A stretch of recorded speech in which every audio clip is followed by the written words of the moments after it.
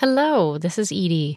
Before we get started, I wanted to make sure you knew first how much we appreciate you, and that in honor of Teacher Appreciation Week, right now at Heinemann.com, you can get 15% off and free shipping on all Heinemann professional books. This offer runs until May 11th. Head on over after the episode. Some restrictions apply. See the website for details.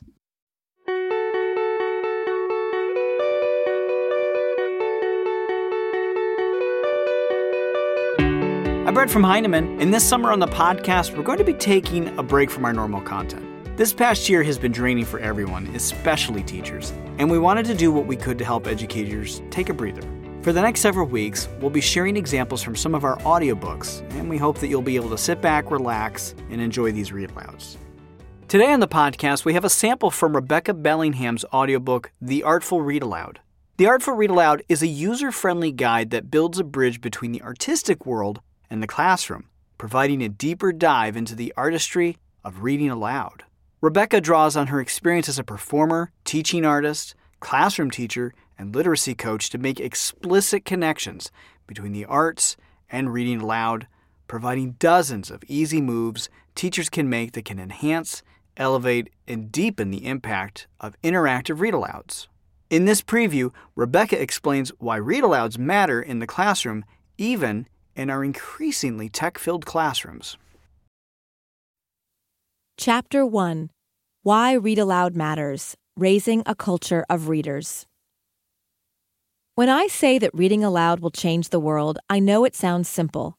But one of the many great things about giving kids access to the power of stories and sharing them together is that it is simple. It is also cheap and easily done, and the impact is huge. Pam Allen. Reading aloud to children every single day is one of the most important things any teacher can do to help children grow and become better readers, better thinkers, and frankly, better human beings. The more I read to children in classrooms and to teachers and graduate students with whom I work, the more convinced I am that it is one of the most powerful tools we have to raise kids, teach kids, and create compassionate and civil communities. Scores of researchers and literacy advocates agree with me. A 2018 International Literacy Association leadership brief states, reading aloud is undoubtedly one of the most important instructional activities to help children develop the fundamental skills and knowledge needed to become readers. Reading aloud was also called the single most important activity for building the knowledge required for eventual success in reading, according to the seminal publication Becoming a Nation of Readers in 1985. One of my favorite literacy leaders, Donna Lynn Miller, says it best, however. I make sure that I read to my students every day, no matter what else I cut. When I was a classroom teacher, I did the same. No matter what, I read aloud to my students every single day. And as a parent, I do too. Sometimes I send them to school without really brushing their hair, but I never skip reading aloud. And yet, many teachers still feel they don't have enough time to read to their kids.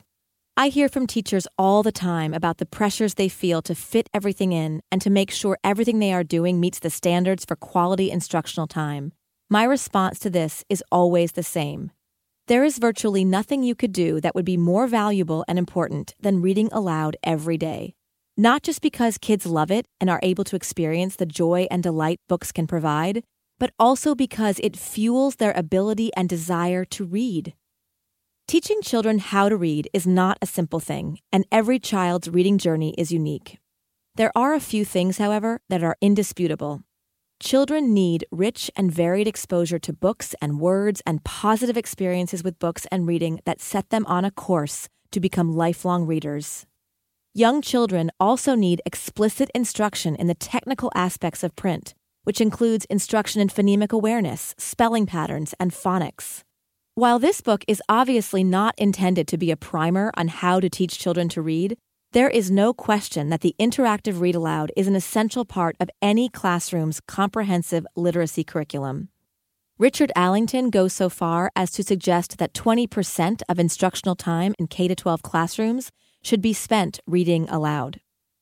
In a 2012 educational leadership article, Allington and his colleague Gabriel lay out 6 elements of instruction that every child should experience every day. One of them is listening to a fluent reader read aloud. While this book is not another reiteration about why reading aloud is so essential, it feels important to provide a context for the ideas here. Access. There is little doubt about the importance of reading to young children because it gives them access to sounds, stories, ideas, vocabulary, and information they would otherwise be unable to read on their own. But attitudes often shift once children can decode. People worry, shouldn't kids spend more time reading on their own now that they can read? Of course, they absolutely should be reading on their own, and we should give them plenty of time to do that work at school and at home. But reading aloud remains essential. Once children can decode, they still have plenty to do in order to become masterful readers. Reading requires doing many kinds of mental work all at the same time. Decoding words, dealing with the print, thinking, imagining, envisioning, predicting, questioning, putting things together, and more. That's a lot of cognitive work for a young person. More often than I'd like to admit, I find myself halfway down a page thinking, wait a minute, I just read all those paragraphs and I have no idea what is going on or what I just read. When we read to children, we remove one enormous piece of the cognitive load. We take away the pressures of the print, freeing kids up to think. They can develop their thinking muscles no matter how tricky the text is. Even if they can read complicated text, reading to them still allows them to focus all their energy on the movie in their minds. I listen to audiobooks all the time, and sometimes it is with those books where the picture in my mind is most strong, where I can recall the actions, feelings, or voice of a character with far greater detail and nuance. This is partly because the reader is particularly expressive or masterfully captures the voice or mood of the book. Ben Berkeley, the 12-year-old son of my best friend from childhood, said it best in a 2015 email. When I read to myself, I have to sit up and have the lights on, and my brain has to be working to think about reading. When you read to me, the lights can be lower, my brain isn't so busy, and my thinking is more free. Some kids have no trouble decoding words, but are fooling us with their fluency. They can read all the words on a page, but they are doing something more like word calling than reading. They wouldn't be able to retell the important parts, ask thoughtful questions, or imagine the words, actions, or ideas in their brains. For kids to get better at reading, they need to read books that they can read with accuracy and comprehension. For other kids, what they can read independently doesn't match the complexity or sophistication of what they can understand, discuss, or think about. According to Jim Trelease, author of the famous 2013 Read Aloud Handbook, a child's reading level doesn't catch up to his listening level until 8th grade. This means teachers can give all children in their classrooms access to books that they otherwise couldn't read independently. And what about the kids who are not able yet to do that difficult decoding work, who struggle even more significantly with the demands of print? Read Aloud is a lifeline to books and stories that would otherwise be out of reach, given the demands of the print. And I say that word in earnest. Read Aloud is a lifeline for all kids, but for those who struggle with reading, and there are a lot of kids who struggle for various reasons, it is often a source of frustration, discomfort, and even shame. By reading aloud to them every day, you are giving all kids access to the magic and beauty and power of story. You are giving them windows and mirrors, stories of hope, resilience, courage, and community that they otherwise might not be able to experience in the company of one another. And you're giving every child a powerful sense of reading identity. You are saying, welcome to the wonderful reading club. You belong here. You are a thinker and a lover of books. But that's not all. By reading every day in your classroom, you are giving children access to literary conversations and to the ideas and inner worlds of one another. According to Richard Allington and Richard Gabriel's 2012 book, Every Child, Every Day, engaging in daily literature conversations provides measurable benefits in comprehension, motivation, and even language competence. It's almost impossible not to have literate conversations while reading aloud quality children's literature to kids. Even just asking kids to pause and tell a neighbor what they are thinking or wondering gives them practice with talking about their reading. And even short conversations and turn-and-talks during a read aloud have an impact. Modeling. What we model for kids is what they remember most. It is no surprise to me that my former elementary students and graduate students always remember the books we read together. Some of them even remember the books and authors I turned them on to or the books I helped them choose to read independently. I say this because the thing that mattered most to me as a teacher was modeling my fierce love of books and stories, modeling my own rich reading life, and modeling a passion for the way books can change the way we think about everything. I learned from Lucy Calkins that we absolutely must wear our love for literature, books, and words on our sleeve, that all students deserve teachers who are the mentor texts for what it means to live richly literate lives. It is critical to their literacy development. And most of the time, my students left my classroom with a hunger and an appetite for books, with an abiding sense that great books are among the great wonders of the world. Reading aloud is the most effective way to model for students what real reading looks and sounds like. How else can we show students what the invisible processes of reading and thinking look like? How else can students hear what it sounds like to read fluently, expressively, and in a way that allows you to really see and understand what's happening? How can we model the love we have for books unless we actually show kids our genuine reactions, enthusiasm, and experience of reading real books?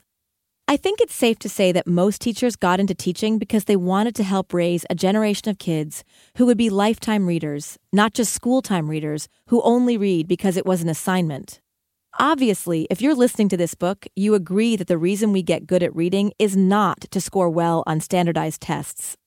Knowing how essential reading aloud is for students of all ages helps us justify our daily read aloud practice to folks who might not otherwise know what's best for kids, and push back against the narrative that scoring well on tests is the purpose of our teaching. Even if we just read aloud without pausing to think aloud or prompt kids to think, envision, or talk, reading aloud by itself would be powerful modeling. Listening to a fluent, expressive reader helps kids understand that that is how reading is supposed to go in their minds. And a teacher who models her love and amazement while reading sends a powerful message. This is how fabulous book reading can be. But interactive read-alouds also make it possible to explicitly model comprehension skills that powerful readers need to utilize in order to gain real understanding. By thinking aloud, we are modeling the way we put together the threads of a book, think carefully about characters, and get the picture clear in our minds. By voicing our confusion about a word or complicated part, we are explicitly demonstrating what proficient readers do when they encounter trouble. By modeling the whole host of comprehension strategies strong readers use as they move through a text, we are modeling authentically in the context of a real book, not a prefabricated passage that is designed for the practice of strategies in isolation. The modeling that occurs in the context of reading aloud demonstrates an orchestration of strategies that readers use on the fly, all at once, as we read. When we read books, we don't decide to only envision, predict, or infer. Conductors don't conduct one instrument at a time, just the oboe or just the clarinet. When reading aloud, we actively employ the whole gamut of comprehension skills. We model the whole orchestra. To be sure, we can overmodel as well. Listen to Chapter 12, Choose Wisely, for more on the balance between letting the words and the story do their work and modeling explicit thinking and comprehension strategies effectively. Students will sometimes say, just read, as do my own kids, when I start bogging down the read-aloud experience with too many interruptions. It is a fine balance. But we can't forego the opportunity to open up our brains so children can witness the inner workings of a strong reader in action. There is another equally important kind of modeling that reading aloud affords, especially for big kids who are beginning to face bigger decisions and challenges. The modeling of compassion, kindness, and open-heartedness. Contemporary children's and young adult literature tackles issues that children are facing today. The effects of intolerance, bullying, and racism, as well as war, displacement, and other humanitarian crises. We are in an ever-changing world with ever-expanding and overwhelming access to information. Our children must learn to navigate the pull of various screens and devices.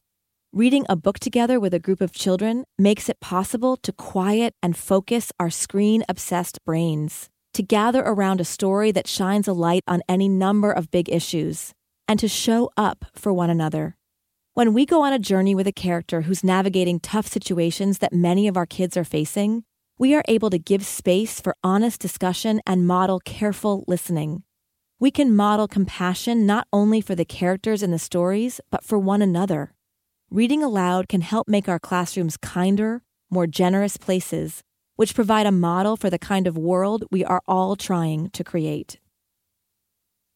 Joy. If you've ever read to a child or a group of children, you've probably noticed they seem to enjoy it a lot. Teachers all know the desperate cry of no when we put down the book after reading aloud to our kids. Feeling engaged and swept away by a great story is deeply pleasurable. In a 2015 Washington Post article titled, "Why Kids Still Need Real Books to Read and Time in School to Enjoy Them," Nancy Atwell says, "Book reading is just about the best thing about being human and alive on the planet." And I feel that reading aloud is one of the best things about being a teacher and a child in a classroom, not only because it fuels kids' reading lives, but because it fills kids and teachers up with joy, and that is not to be underestimated. Joy is serious business. I think we should be talking more about the importance of joy in our classrooms. Quite simply, we are more productive, more engaged, and more open to learning when we are happy. Lots of serious folks in the world of business are looking closely at the role of happiness at work and the impact it has on the bottom line. From Sean Akers' international bestseller, The Happiness Advantage, How a Positive Brain Fuels Success in Work and Life, to studies on the benefits of happy people at work conducted by management consulting firms, to happiness at work-themed TED Talks that have been viewed millions of times, the field of positive psychology is on fire. It isn't too far a leap to wonder about the role of happiness at school and the impact it has on students. So where does Read Aloud fit into all of this? In the simplest terms, Read Aloud makes kids happy. It's a surefire way to create moments of joy at school, which creates the conditions for kids to do their best learning. And reading aloud is one of the most effective strategies available for addressing what Kelly Gallagher calls, in his book of the same title, readicide, which he defines as the systematic killing of the love of reading, and which occurs, according to a 2010 journal article by Stephen Woke, when the only kind of reading we ask kids to do in schools seems designed to make reading painful, tedious, and irrelevant. If kids don't experience the joy in reading, how can we expect them to see the point? If the bulk of their experiences with reading are painful or tedious, how will they grow into lifelong readers? Creating joyful learning and reading experiences is not fluff, because kids who love to read more. And kids who read more do better in schools and, because it's a reality we have to face, do better on tests. Throughout the process of writing this book, I spent time in lots of classrooms, reading to different communities of kids and focusing on different aspects of this work. But one thing struck me in particular, how much the older kids, and even the adults, were affected by the experience of listening. Time after time, when I read to middle school classrooms, they wondered aloud when I might come back to keep reading the book we had started together. "Do you like when teachers read aloud to you?" I inquired.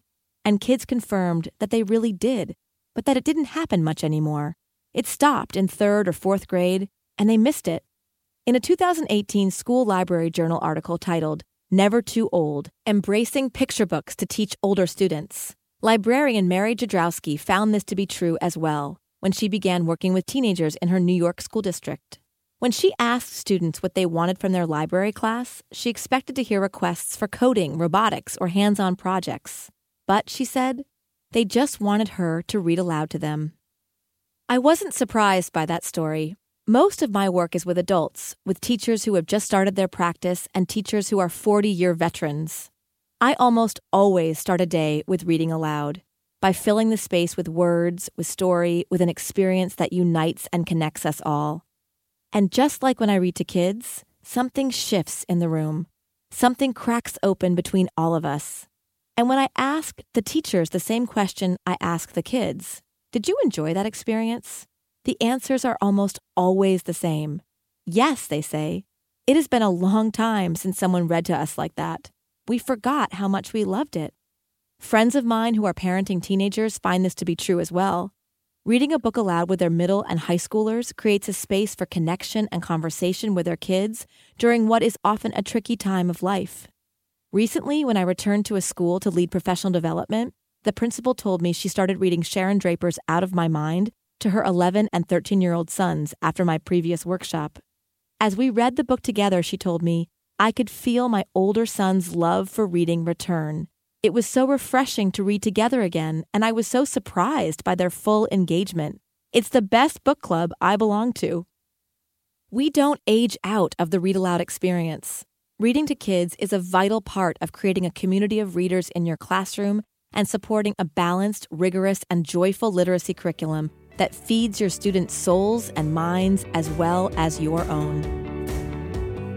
We hope you have enjoyed this week's audiobook sample. If you'd like to hear more, you can head over to our new audiobooks feed where you can browse our full catalog and listen to more samples. Just search for Heinemann Audiobooks wherever you listen to podcasts.